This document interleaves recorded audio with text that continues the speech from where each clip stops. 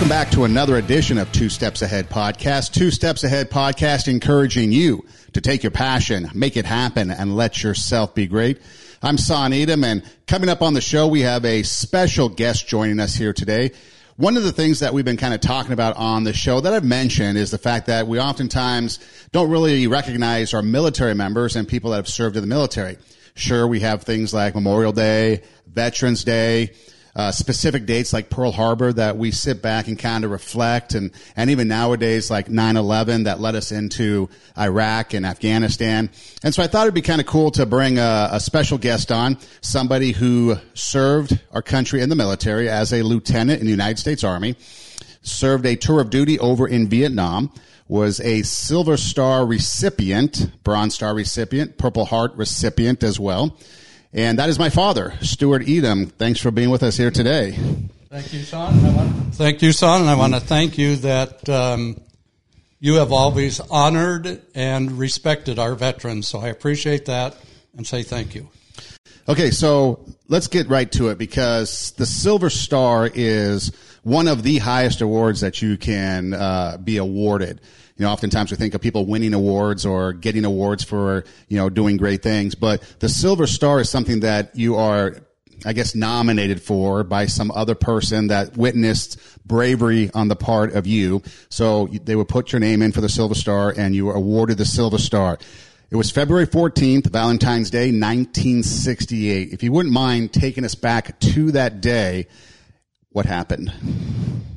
Okay, actually, February 14th is about 2 weeks after the Tet Offensive started of 1968, which that started on January 31st. So February 14th is like 2 weeks later. Now, all the major South Vietnamese installations and cities were hit simultaneously on the Tet Offensive, January 31st of 1968. Initially, most of the fighting forces were pulled back into the major cities. Likewise, we were pulled back into Saigon, and now about 2 weeks later, the enemy had been pushed outside of the major cities, in this case, outside of Saigon, a few miles. I don't know how many miles Hoc Mon is from Saigon, but the battle that I was involved in on February 14th was in Hoc Mon, Vietnam. So the enemy had been pushed out of the major cities into some of these outlining cities or towns. And our operation that day, we started in the morning. Our company commander sent us into different areas of the Hoc Mon area.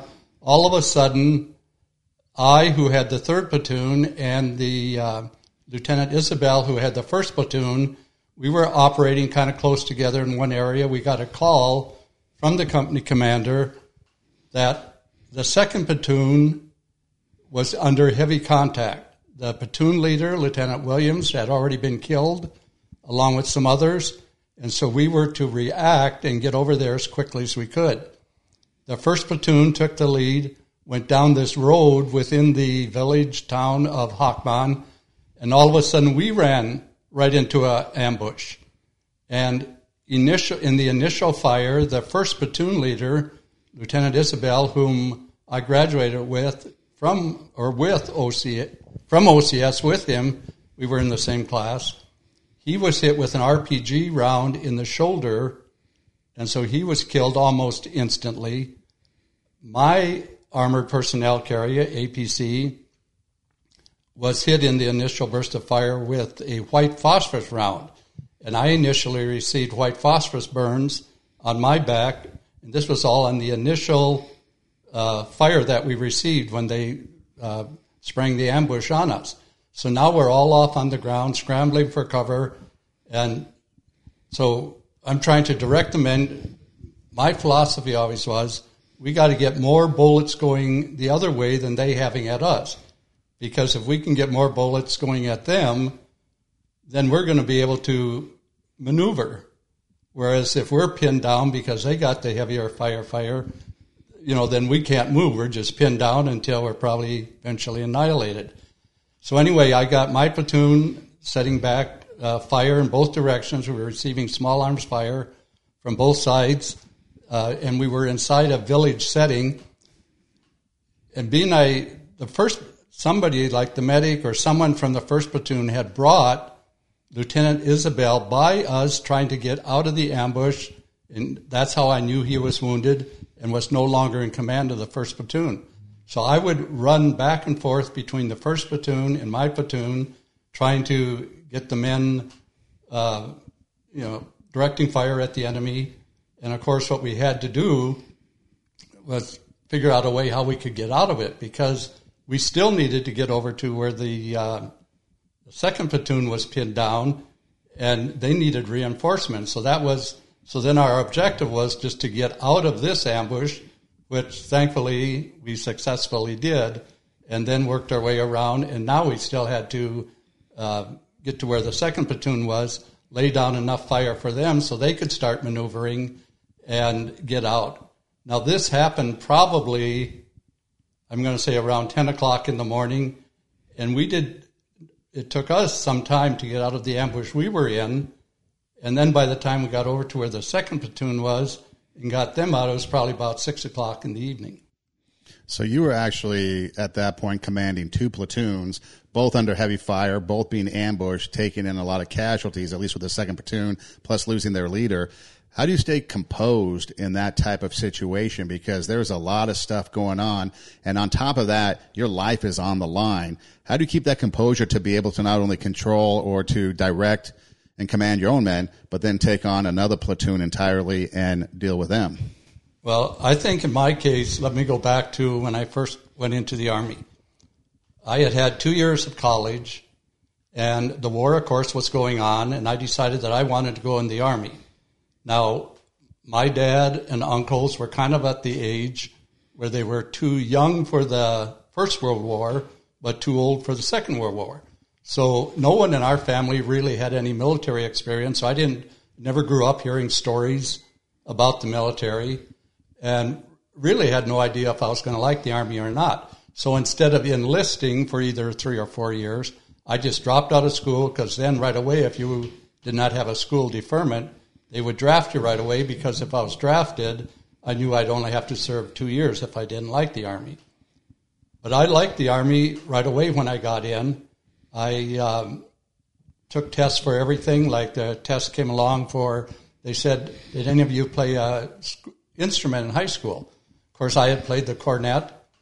So I tried out for the cornet, and I passed, and I possibly could have been in an Army band for 2 years. But I said, no, I want to be in the infantry. And then a test came along for like typist, and I had typing in high school, and I took the test for that and passed, and I possibly could have had the opportunity to be a clerk for 2 years.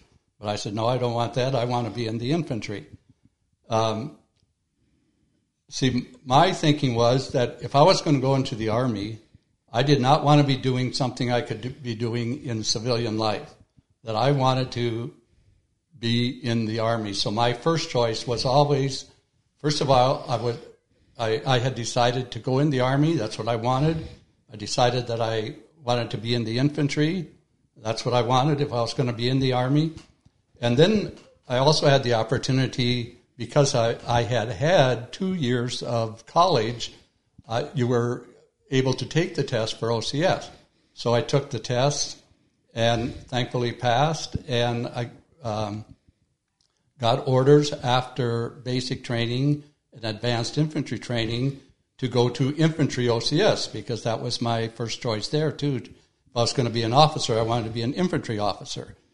So in answer to your question, I've read several books by other Vietnam veterans, and many of them have stated about, even though they were good soldiers, very good soldiers, they stated how they just had a fear of, first of all, being drafted.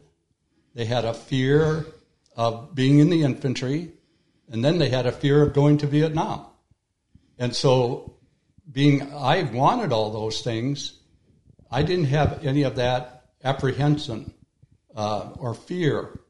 And so when I got over to Vietnam, I just wanted to be the best platoon leader I could be, and I think I concentrated on, tactics. I concentrated on the situation we were in, making sure I knew where the men were, tried to know where the fire should get directed. So I just kind of concentrated on doing my job the best I could. And so consequently, in a situation like that, was kind of my attitude right from the start. So before we get back to Vietnam, your parents, my grandparents, what was the initial response? Because you mentioned nobody in the family had been in the military. And so obviously being the first person going into the military at a time where war is actually happening, what was their response? I had no negative response, probably no encouragement either. If that's what I wanted to do, they were willing to do. Dad didn't seem too concerned. Mom seemed a little more concerned. They were fine with it. They really didn't encourage it, nor did they discourage it. Yeah, because it's one of those things where, especially Grandma, whenever we'd be having at parades and things, whenever the military would go by, especially like in the Rose Parade on New Year's Day, we'd all, as a family, head out to the Rose Parade on Colorado Boulevard in Pasadena, and the Marines or the bands would go by for the military.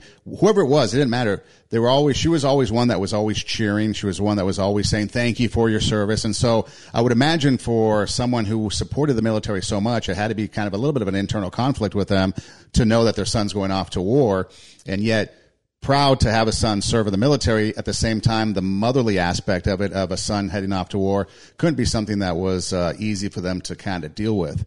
So how about siblings?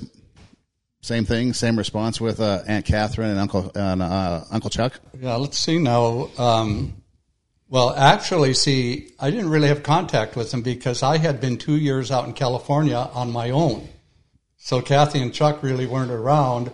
So I didn't get either negative or really encouragement. No, I think, but just like you were saying, because the family was patriotic, so from that sense, they were happy, but at the same time, I'm sure there's apprehension. Of course. Right. Yeah, of course. So going back to Vietnam, well, I guess first off, going to OCS in Panama, what was that like, the experience? Did that kind of pave the way? Because I would imagine that Panama is more like Vietnam than the United States, going through any type of boot camp in the United States. I would imagine Panama is more equivalent to what you would experience in Vietnam. Did that help prepare you, not only as an officer, but just for the conditions of going to Vietnam? My OCS in Panama experience was major in preparing me. First of all, the training at OCS was just excellent. The instructors, it had to be some of the best instructors. The equipment they had there, the classrooms they had there, what they put us through was excellent. However, did I feel qualified to go to Vietnam as a platoon leader upon graduation? No. But then I got sent to Panama.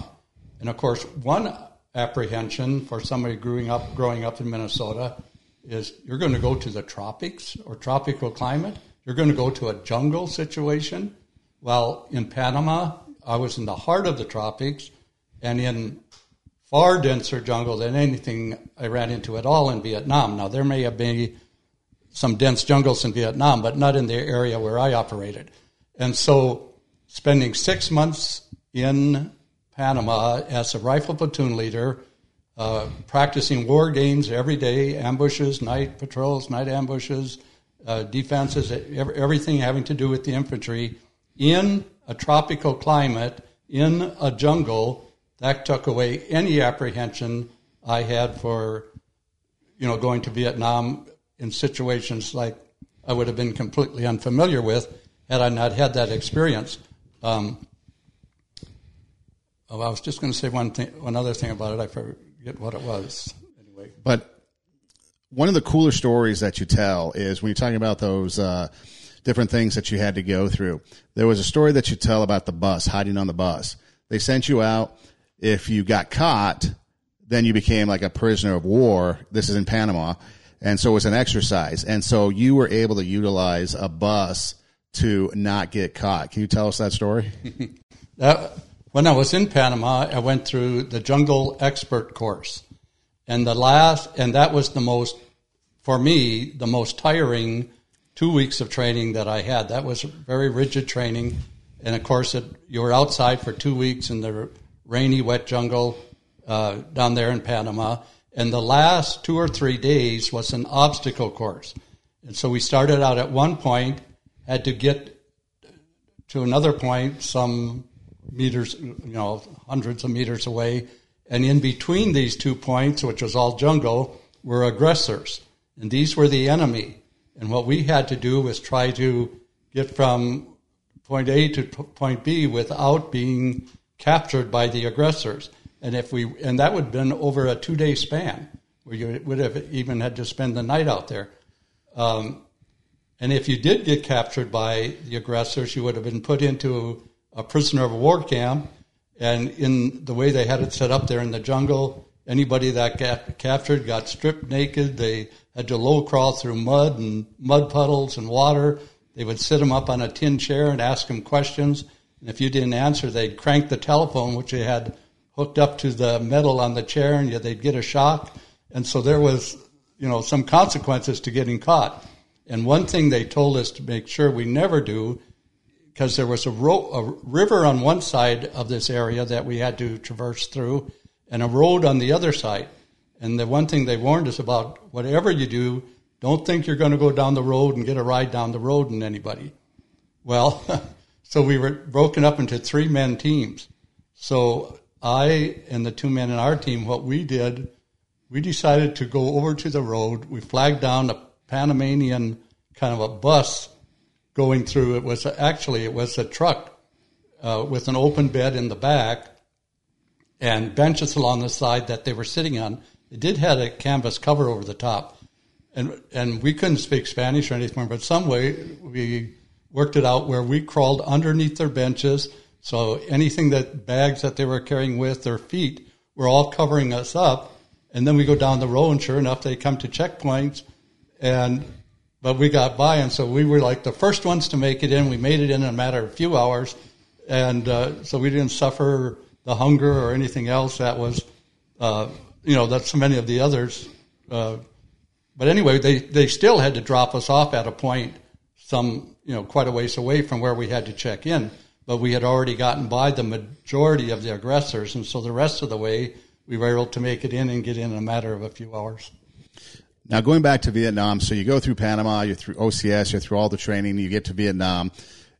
February 14th happens, you go through all that. Then at some point you find out that you're, I guess, nominated or someone had put you up for the Silver Star. When you heard about that and that experience, and I believe it was raining the day that actually got pinned on you. So what was that whole experience like to be able to know that, one, that people recognized the work that you put in, the fact that you are now a hero for saving people and that you are awarded this medal, and then what was it like when they were pinning it on you? Okay, yeah, I did not know that I was going to be getting the Silver Star, and actually when I was informed by the company commander, Captain Theologist, who was an excellent company commander, he said that the first platoon on the February 14th, Valentine's Day, when I had come up to help them get out of the ambush, because when I came up to their location, most of them were just trying to find cover and stay underneath. And so I was able to get up there and mainly get the squad leaders, everything directed as to what they had to do and how they had to get their men, positioned and fighting back. And so the company commander had told me that it was the first platoon that had suggested I be nominated for that. I will just mention this. My RTO, who was with me there the whole time, a young soldier, excellent soldier, always right by my side with the phone because he carried the phone. Like that day, he did not move up to the first platoon and back to my position with me at all. At the end of the day, he apologized. He came to me and said there was just no way I could do it, that the bullets were just flying by your feet every time you were running up there and running back, and he was just kind of frozen spot, but that was fine. So anyway, so it was the first platoon, my understanding, that asked the company commander if I could be nominated for it. And then what about the experience when they're pinning it on you? I mean, is it one of those things that you really understand what's going on, or is it just something that you kind of are going through because you're still in country, there's still a war going on? Any emotions or anything that you were experiencing when they're actually pinning the Silver Star on you? Not really, because it probably happens in about 10 minutes all of a sudden, because I never left the field for any ceremony or anything like that. So it's like, should the battalion commander or brigade commander come out to the field, that's when they want to be involved in pinning on medals or something like that. So all of a sudden they would call me up to the center of the perimeter where they were at, and the company commander would be there, and so they would. But when the colonel like that came out, the brigade commander or the battalion commander, they would usually have the press with them, the Army press, the 25th Infantry Division press. So they'd probably have an article or something that they would write then, but then so it was actually more for the commanding officer, I think, than the person receiving. Sometimes they had major ceremonies probably, but in my case, it always just happened, probably in a 10-minute span out in the field, and you were right back doing your thing. So you really didn't experience any emotion over it. So February 14th, 1968, Valentine's Day, you go through that battle. And again, awarded the Silver Star for bravery. Also, I believe you got the Purple Heart that day for the phosphorus burns. I did, yes. And so go back to you first arrive in country in Vietnam, probably about early to mid-December. And you're in country, but you're not yet in the field. You end up going out into the field on December 16th, 1967. So just a couple months prior. Your first day you set boots on the ground. What happened? Okay, they flew me out by helicopter. Your first week in country, you kind of go through 1 week orientation. They familiarize you with the country of Vietnam, the temperature, the enemy, just a number of things. And so then after I'd finished all those classes, they flew me out one morning by helicopter. Our unit was in a perimeter in a heavily wooded area close to the Cambodian border. So the helicopter drops me off. I meet the company commander. He assigns me initially with the 1st platoon, because the 1st platoon leader had been out there now for some time and was going to become the executive officer, and so I was supposed to take over the 1st platoon. Within 2 hours or 2.5 hours of me landing by helicopter, all of a sudden this little perimeter that the battalion is probably, and it's more than a company, it's probably the battalion that was there, which would be 3 rifle companies out there, was hit with small arms fire. And also, an RPG round happened to hit the gas tank of an armored personnel carrier and exploded into a big ball of fire. And so within like 2.5 hours of being in the field, I see these 4 or 5 soldiers come out of this APC all on fire. They're rolling on the ground. All their clothes are burnt off. All their hair is burnt off. Their arms and legs are in the air. They're just rolling on the ground. And that was my initial experience. Once the fire all died down and the little firefight stopped, and later in the day, there was one soldier that did not get out of the APC. And, of course, inside the APC, it was just all a pile of ashes, and you could see his body in a fetal position. It was like a pile of ashes in the form of a body curled up in a fetal position. So that was my first initiation to combat in Vietnam, just 2 hours. I'll just share something else real quick. If you have an infantry MOS, whether you're officer, enlisted man, and you serve in combat, you are awarded the Combat Infantryman's Badge. That's this badge right here, combat. You have to have an infantry OCS, infantry MOS, and serve in combat in order to get that.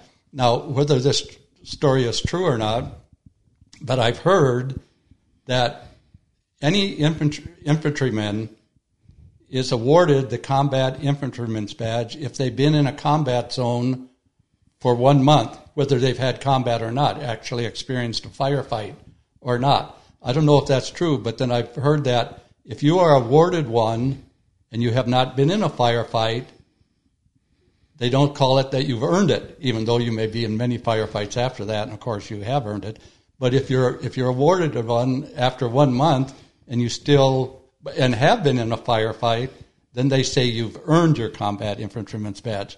Now, it so happened that later that day, because of what had happened, the brigade commander came out there, and he took that opportunity so after I being out there in just a few hours, I had the combat infantryman's badge pinned on me by the brigade commander, and I'm assuming it may have been because I earned it that quickly. They made a special exception and had a ceremony to pin that on me my very first day out there.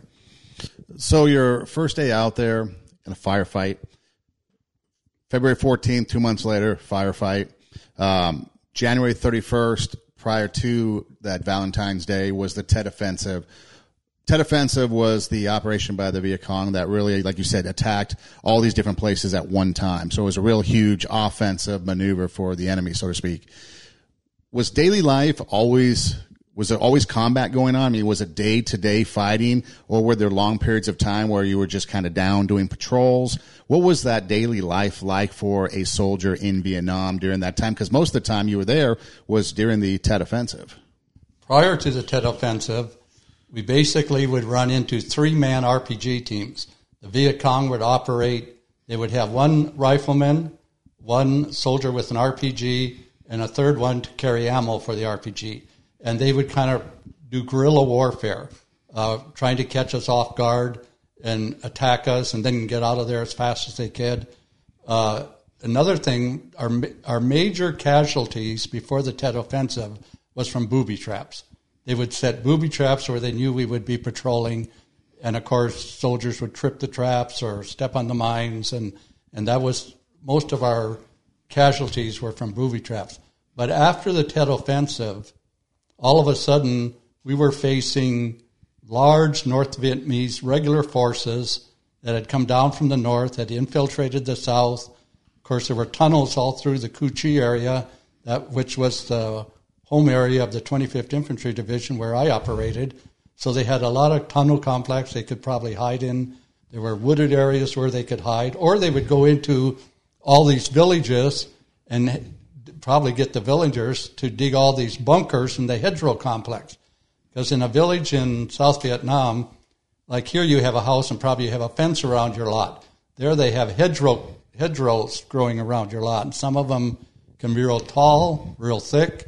But anyway, they would dig bunkers in the back of them with just little holes pointing out the front where they stick out their rifle, and as we advanced on the village, they could shoot us. And of course, they learned real quickly that if they waited until the U.S. troops advanced almost right up to the first hedgerow complex and then shot at us, we would have wounded and KIAs laying so close to the enemy front lines that we couldn't call in artillery or airstrikes. And so we would spend so much of the day just trying to be in a firefight and trying to get in a position where we could get our wounded and our KIAs out. But so after the Tet Offensive, we were in many firefights, it seemed like, every week. Because we were, first of all, the only measure of victory, it seemed like, in the Vietnam War was body count. So you didn't take land and then, hold on to it. You just moved through areas, and the only thing that they seemed to want to count was body count. So you had to be in contact with the enemy in order to be killing the enemy.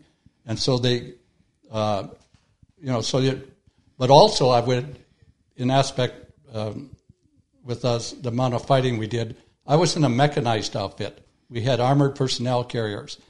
Now the straight leg outfits, they would fly a company or a platoon out to a certain area by helicopter, drop them off, but all the ammunition or equipment they had is what they could carry on their back. If you got in a firefight, the ammunition that you could carry, you could go through in 10 minutes. Or if you're careful, half an hour or 45 minutes. So not only were we out on our missions, sending us to where they thought the enemy was at, the straight leg outfits who were out there without any vehicles to help carry ammunition and stuff, they would be getting in firefights. They would constantly need a mechanized outfit to get over there as quickly as they could to reinforce them. And so that's why we were just constantly in a lot of firefights after Tet Offensive. So it was a lot of heavy fighting. One of the things that you mentioned when you're fighting the enemy, North Vietnamese, maybe even some people in the South that were siding with the North Vietnamese, you've got these people shooting at you. And so obviously your natural inclination is to want to kill them back. Obviously your natural inclination is to maybe not like the people that you're fighting. And so when you're over there, you're dealing with, like you mentioned, a body count as the measure of victory. But also then you're talking about taking prisoners of war. So when you capture somebody, obviously there was a thing that you had to go through, where you take them and then eventually, I guess, send them back so they can be interrogated or questioned.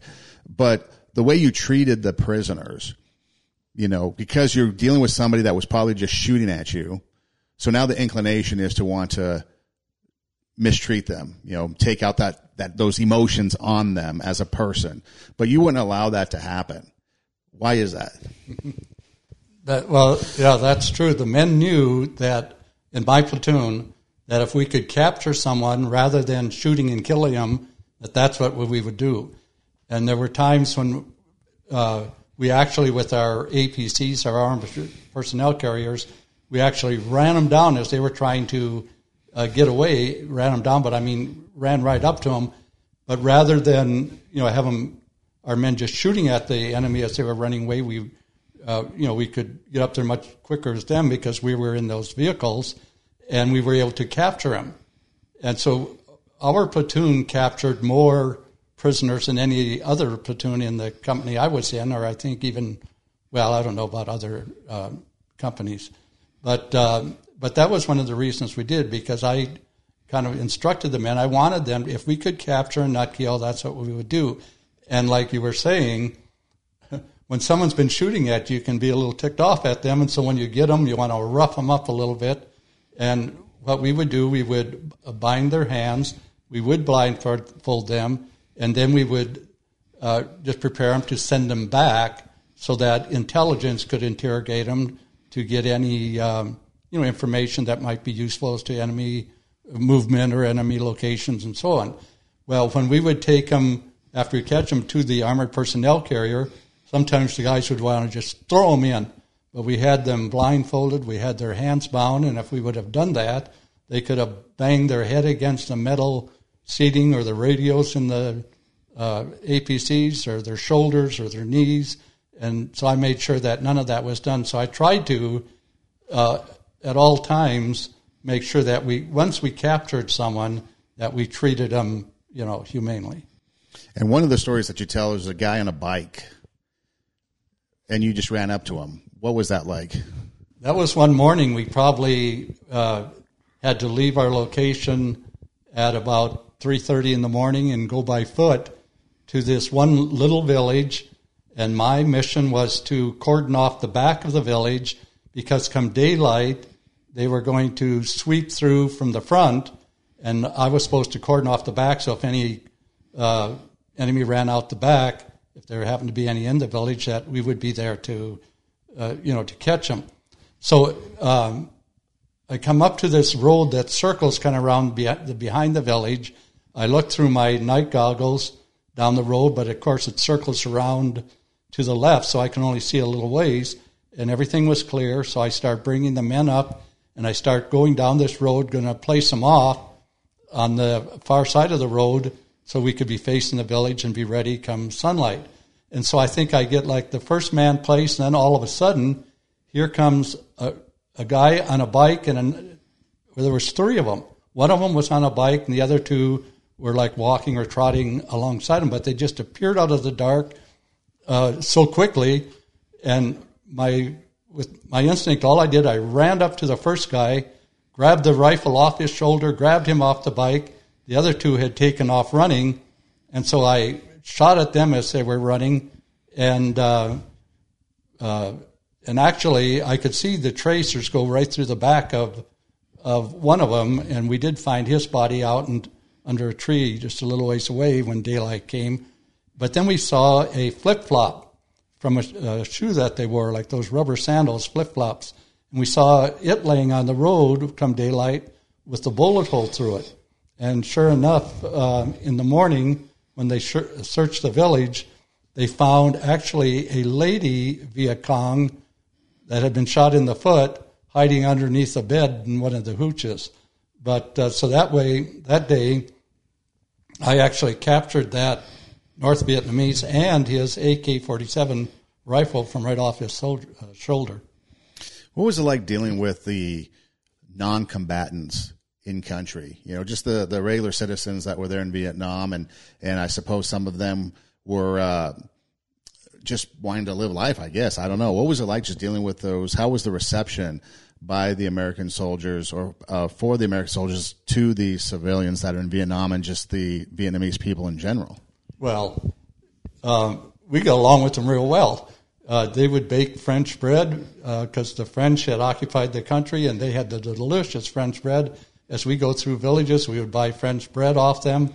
For some reason, they had Cokes and stuff, too, that you could buy off them. One guy bought a Coke once from off of one, and it was just full of swamp water. So for some reason, they had able to remove the top of the Coke can, and put swamp water in and get it sealed up so it just looked like it hadn't been tampered with. But because we had sodas and stuff delivered to us anyway by the Army, we didn't have to do that.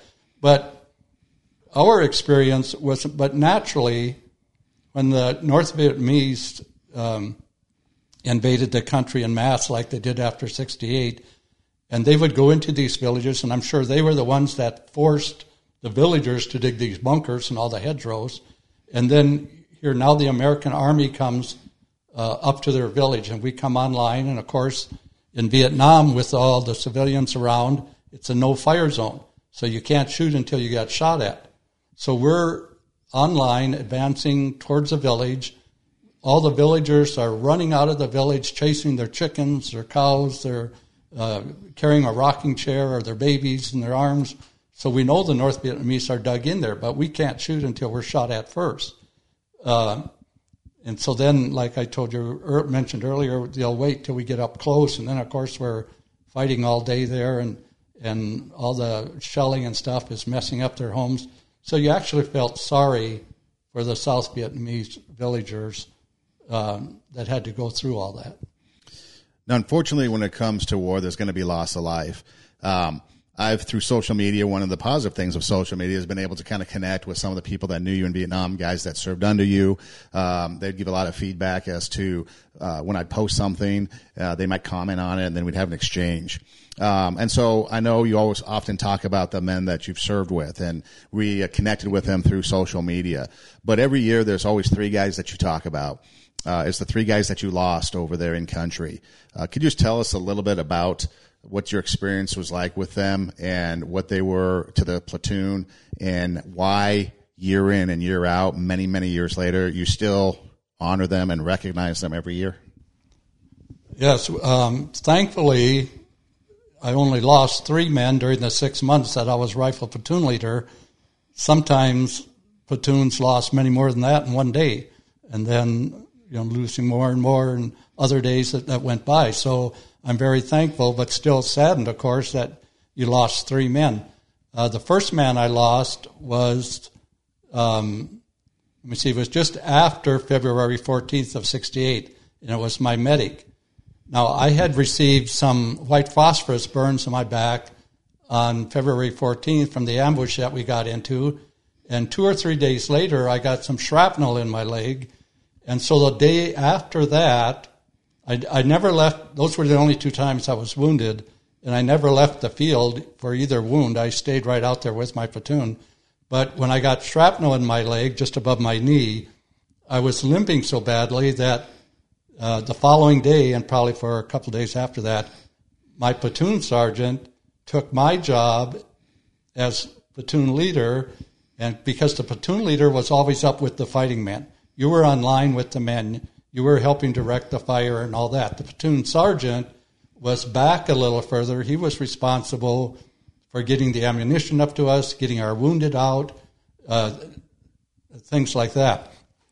So on the day that my medic was killed, which was the 19th of February of 68, I was back because I was probably got the shrapnel in my leg on the 17th. So then it was like a couple days later, and my platoon sergeant was up with the men. But my understanding, his name was Thomas Lobeck, and he was a conscientious objector. He did not carry a rifle. But somebody had been shot in the platoon next to us, and he was over working, giving aid to a wounded soldier over there when he was shot in the head and was killed. And that was our first. Then on the 24th of February, so that's only like 5 days later, by helicopter they had said they had noticed enemy movement, they thought, along this riverbed. We were operating in one area close by, and so the company commander gave me the order to take my platoon to go over to where that riverbed was and check the riverbed.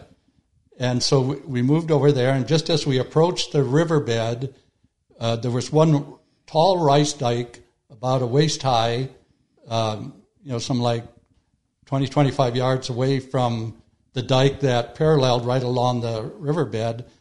And so I lined up all my men along that dike facing the riverbed, and then I took a point man ahead of me. I went second, my RTO after me, and I took one other man, and we had to wade through water, probably almost up to our waist, from that dike until the dike right along the riverbed. And there in front of us was thick, thick brush. You couldn't see the river yet. There was, I don't know how much of a distance from that dike to where the actual river was, but there was thick brush there. So the point man in front of me, who was probably 4 or 5 paces ahead of me, he jumps up on the dike and starts to his right along the top of the dike, parallel up with all this brush that's along the river. I jump up on the dike, take a couple of steps, and I hear like probably the loudest bang that I think I've ever heard. And I see the point man in front of me fall off the dike into the water. I see the blood come up. And so right away, I jump back down off the dike where I had just gotten up. And, of course, my RTO and the other guy, we're trying to get back through that waist-high water back to where the other men are. But they were all lined up there, and the machine guns were positioned. So they opened fire right away then on all that brush area and consequently kept, the heads down of the enemy shooting anymore. So we got back there. But anyway, that was one of the best soldiers that I had in my platoon. His name was Bruce Dent. Just an excellent soldier. He was from Williams, Arizona, by the Grand Canyon area.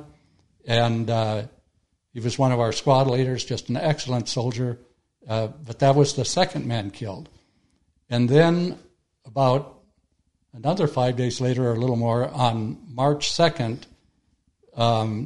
Charles Rayberger, who had only about 2 weeks left in country, and he had actually been back in base camp doing some work because he was short, and so they had moved him back so he didn't have to be out in the field right up until the day he went home. But he wanted to come back out and be out with the platoon. And so he came back out there. Now, on this particular day, we were out by a wooded area where the North Vietnamese would hide, and they had Roan plows over in Vietnam, which would cut down these trees. They would try to flatten these wooded areas so that it could not be a place where the Viet Cong or the North Vietnamese could hide. And so our job was to sweep through this wooded area before the Roan plows started going around it and chopping down all the trees. So we started moving through. I had Charles Rayberger with the rear, bringing up the rear along with a couple other men. So he was like rear guard because I didn't want him out front. I wanted him in the back where he would be safer. Well, as it worked out, as we were moving through, we were actually moving over some tunnel openings. And here, after we had passed a tunnel opening, a North Vietnamese soldier comes up from the tunnel and looks and sees the rear guard approaching, fires one shot, and hits Charles Rayberger right in the stomach. And consequently, that was our third casualty that I had. But then the rest of the time, until the middle of June, when I became mortar platoon leader, we took no more KIAs in the 3rd platoon. Now, every year on social media, you put something out there recognizing those guys that you lost over there. So obviously, it's something that's gone with you all these years. But why is it that you remember them every year? Let me use the words of Thomas Frame, who was in the Battle of Ben Kui, and he was a squad leader with the 1st platoon. And at one time I heard him say, I think about these guys all the time, or many days, most days. He said, that's because we knew these guys, they were important to us. One of the things that I've been able to get feedback on from people that were over there with you is they were actually thankful that they were under your command, that you were their commanding officer over there, because they felt that because of how you conducted yourself as a leader, as a lieutenant, that you kept them alive. They felt that, like, the way you did things. For example, if you had to go from point A to point B, you would take the route that was designated. It wasn't the easy way where you're walking down just the path and being nonchalant about it. Or if there was something that you thought was, you were always on, you always had the guy on point. You always had your men in positions where it would, increase their survival rate for getting out of there. I remember, I think you were telling stories about how other guys after you had left would make references to, Lieutenant Eden would never allow us to do this. And so I think that part of the reason why, the body count, so to speak, or the loss of life was so low was because the way that you conducted, the way you led your men, and you kept them in a position to optimize their survival rate when they were over there. Well, I think that goes back to, like, in the beginning, I told you that I wanted to go in the Army. I wanted to be in the infantry. I wanted to, then found out that I could even be an officer in the infantry, and I wanted to go to Vietnam. So consequently, I wasn't just there to get my time over with and get back.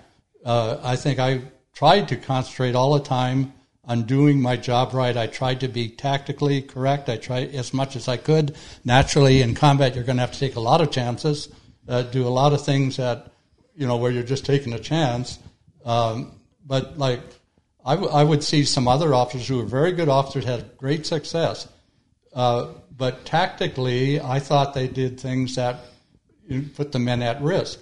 But it's kind of like if you're a football coach and you're on the 1 yard line, 1st and goal from the 1 yard line, or 4th and goal, and you call a play. If it works, you're a hero. If you're not, you're a bum. So kind of the same way with their tactics.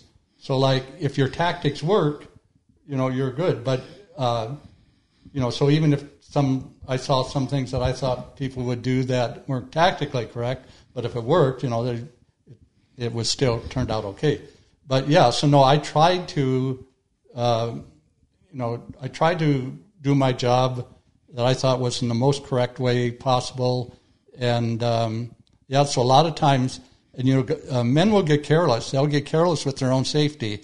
A lot of times over there you think, it might happen to the other guy, but it won't happen to me. But so I would be on my men all the time too, not only try to tactically place them right, like if we're going on patrol, I would have the point men out front, have your flanks, guys jumping through the heavy brush on the trump, rather than everybody going down a path, just for our own protection. And so all that I think helped, to try to do things tactically correct. Now, after you got done with your tour of duty over in Vietnam, you still were in the military. You still had a service to provide. And so afterwards you became a survivor assistant officer, or you basically had to go and notify people that a loved one had been lost in combat. What was that experience like? Okay, I was survivor assistance officer was my first job. I was assigned when I returned from Vietnam to Fort MacArthur in San Pedro, California. And my first job was survivor assistance officer. However, a sergeant, or apparently 2 sergeants, were always the ones that went out initially and notified the family. That's the way it was set up there. And then after they did the initial notification, my job was to follow up with the families, make sure they were aware of all the benefits that were available to them, make sure I had the 21 gun salute, the folded flag, all that available. Whatever it was that they wanted, I attended all the funerals, made sure that everybody showed up that needed to show up to perform whatever, part of the ceremony that they had requested that they wanted done. And so I didn't do the initial announcement, but still, when you wore the uniform and you came, now a lot of times it was more senior Army people that had been in for some years. You were received very well by their families. But some of the young boys that had just been drafted, gone to Vietnam, and if you wore the uniform, some of those families, it was kind of hard for them to even want to really accept you too easily or readily. Having been in country, seeing the loss of life, not only in your own platoon, but obviously the other platoons and other people, other soldiers there, does it give you a better compassion on these families despite their reception of you? Because you were there, you witnessed it, you saw it, and now you have an opportunity to provide the soldiers that lost their lives with the dignity of the burial, with the dignity of being honored for their loss of lives, for their ultimate sacrifice. Because it's those types of people that is the reason why I, who haven't served in the military, haven't had need to, is I have the freedoms that I have today because of, first off, soldiers that like yourself that went and fought, but then also soldiers that went and fought and lost their lives. And so I would imagine having that experience of being over in country and actually witnessing it. Because when I see things, and we see, obviously coming out of Afghanistan, and we had, Gulf War I, Gulf War II, and we see on TV these bodies coming home. To me, it means something. But I really have nothing vested in it from the standpoint that I don't know what it's like to really be over there. I don't know what it's like to serve. I don't know what it's like to lose a loved one to war. And so for you having been over there and to be in that situation now to help those families kind of go through that process, I would imagine is something that they probably didn't realize at the time what they had, but I would imagine it was something that was pretty significant for you to be able to be on that end of it, to give those final resting and that final peace to the family for the ones that were lost. Actually, I kind of think because I had just been over there, and when you're over there, you can't get all emotional over when all of a sudden someone loses their life. You have no time to grieve anyone over there. You have no time. You never say goodbye out there. One minute they're right there with you fighting, the next minute they're gone. Here when a school shooting or something, they might close the school for a few days. Over there, you just keep on doing what you're doing. That night you go out in an ambush again. So when I look back on it after I had gotten through doing it, I thought that I was not a good pick to do it because for some reason, later on, or even like now, or even later on, had you been removed from it for a while, then I think you would appreciate the sacrifice that they made more. Then coming right back from Vietnam, then all of a sudden you're out there, with the families that lost. I didn't think that I was, or really probably did have the right attitude about it. I was probably too hardened to it immediately coming back from Vietnam. That was kind of my experience of what I thought. Now, maybe they thought I was okay. I don't know. But in myself, after I had been that survivor assistant officer, I kind of felt at the end, I wonder if I was right for this job, coming right back and doing it right away. I thought maybe I did not have the compassion I should have had for them. So you're finished with your service, you're discharged from the military. What was transition life back to civilian life? What was that like? All of a sudden, I got a 3-month early out of Vietnam because I come to find out they had sent me after officer candidate school to Panama for 6 months. And it was some kind of an experiment because every 2 days I spent in Panama counted 1 day off my tour in Vietnam. So I got a 3-month early out from Vietnam. So I was notified all of a sudden that I was going to be, they said ETS. When you left Vietnam, you ETS'd out of Vietnam. So I found out all of a sudden that, hey, I'm coming home. and I didn't have time to notify my parents or anything. I got back to the base camp because I was out in the field area all the time, got back to the base camp a few days before, took care of whatever I had to take care of, and I'm on an airplane coming home, land in Travis Air Force Base, went over to San Francisco Airport, called home and got Dad on the telephone and told him I'm in San Francisco, I've got this flight out, and it's leaving like now. And Dad left home at that time from Pasadena, and I left San Francisco, and we arrived at LA International Airport at the same time, and all of a sudden I'm back. And now all of a sudden you're back here with people that have no idea what you've been through. You can't really talk to anybody about it. Also, each of the soldiers, we went to Vietnam as replacement. So each one of us went individually. Wherever we were needed, we were placed for the time we were there. We come back individually. So it's not like we went as a unit, where we were trained as a unit, we knew each other, we went as a unit, we come back as a unit. So you went by yourself, you came back by yourself, and so you never talked to anybody about anything. Now, if I had had some close army, but the thing was, even over there, you didn't, probably some of the men that fought, became good friends and got names and addresses of some of their fellow soldiers. But kind of as a lieutenant, you kind of are not buddy-buddy with everybody in the platoon. You're like the leader. And so you're pretty much by yourself over there. You have the meetings each night with the company commander and the other platoon leaders, but then you're back with your own platoon, but you're kind of by yourself. So it's not like you get phone numbers and addresses and contact people when you're back. So all of a sudden you're back, you're out of it, it's all over, and that's it. And that's what really kind of made it hard, because then 45 years later, 50 years later, when you're finally making contact because of social media and having computers and smartphones and everything, you're finally able to make contact with the men you served with, you've forgotten so much, and everything's become a blur. So if you could have been in contact with somebody right away, you could have remembered events, you could have remembered things much better. But yeah, so it was just all of a sudden, you went, and then you come back, and it's like almost it didn't happen. You're just back looking for a job and going on with your life.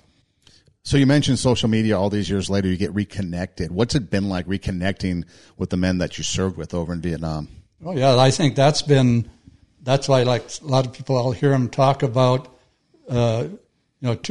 Facebook or just all this technology. But yeah, like in my case, and for the case like of us soldiers, it's just been a real lifesaver to be able to reconnect. Otherwise, I would have never reconnected with any of them. But this way, we've gotten together. We've had some reunions. Just a quick example: that first December 16, 1967, when I arrived in country, and I saw those 4 or 5 soldiers come out of that armored personnel carrier all on fire. For all these years, I wondered if any one of them had ever made it, or if they were all dead, and I had no way of knowing.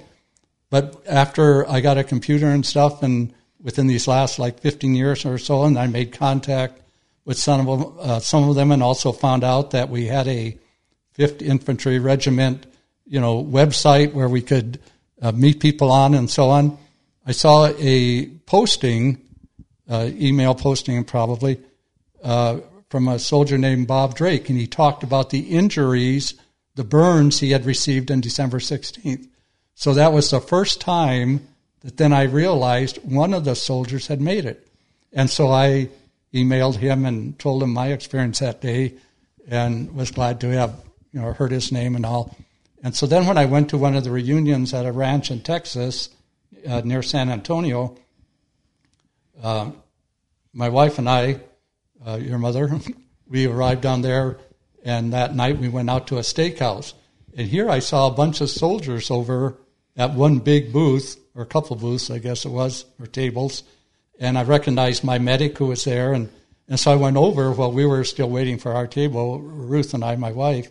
I went over and just talked with them for a little while, not to all of them, and I didn't recognize most of them, but the ones I did recognize and I just talked to. Then I went back to where Ruth was to wait for our name to be called.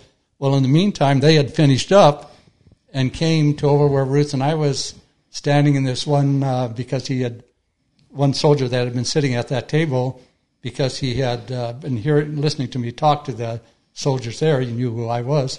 So he comes up and says, Stuart Edom, my name is Bob Drake.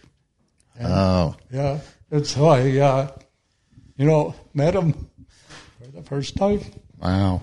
It's pretty amazing to think that through technology, through the advent of social media, being able to reconnect with a lot of these people, I got to imagine that it's got to be therapeutic and closure. Because like you said, when you first came back from Vietnam, there was no closure. You just were here and that was it. And now you've been able to have some closure on a lot of things. I think that's probably a lot of therapeutic and probably healing for you as well to be able to reconnect. Oh, I think, yeah, it's been just great for all of us, and to make contact with the men again, and being able to talk to them and just express your gratitude for their service.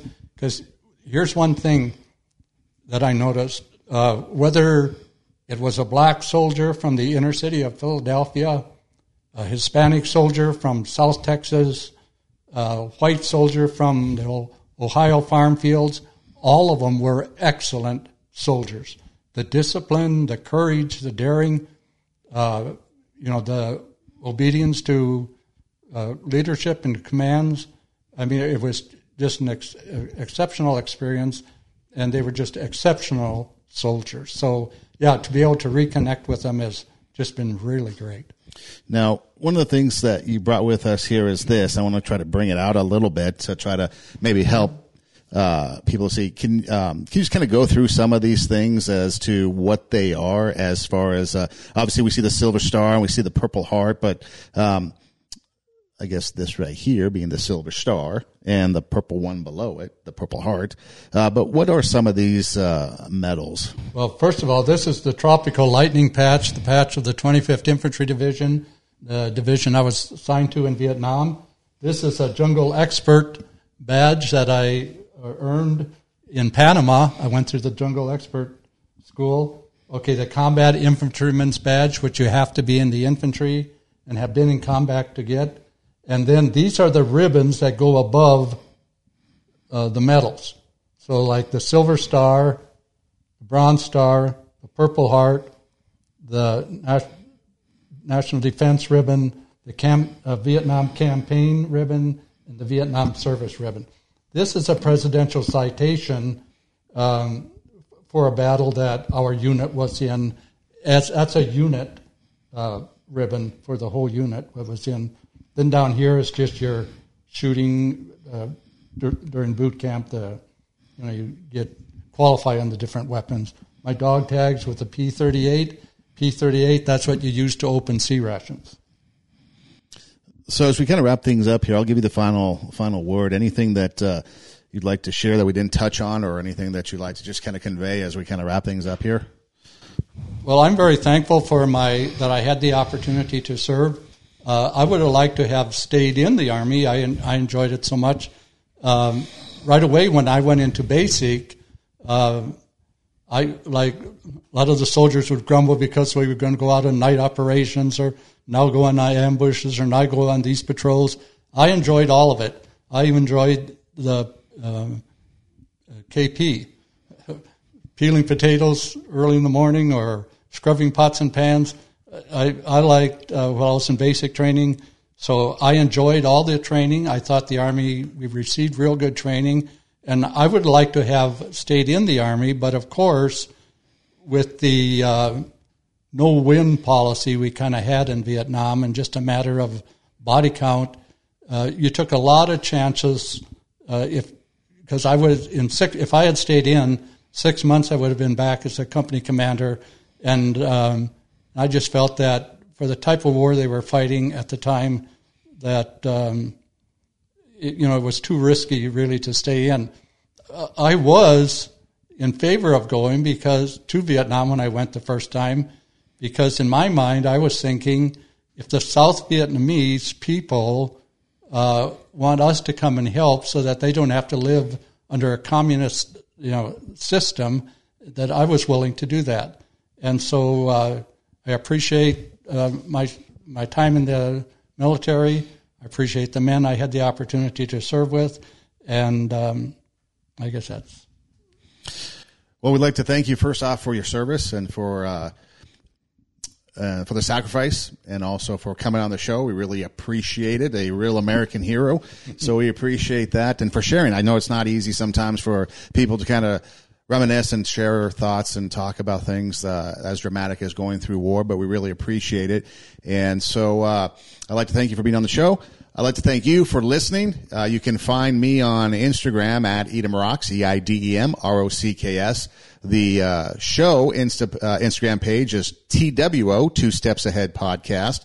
Linktree bio, link in the bio, and you can click on one of those and it'll take you to some different options. But the main place to go if you want to really connect with the show, radiowarp.com. It's a website, radio, W-A-R-P, radiowarp.com. Just log on. You can watch the show with the video episodes. You can listen to the show. You can download it and take it with you on the go. And then there's a lot of other great content there as well. So radiowarp.com. Again, 2 Steps Ahead Podcast, encouraging you to take your passion, make it happen. Let yourself be great. Son Edem, my special guest today, my father, Lieutenant Stuart Edem.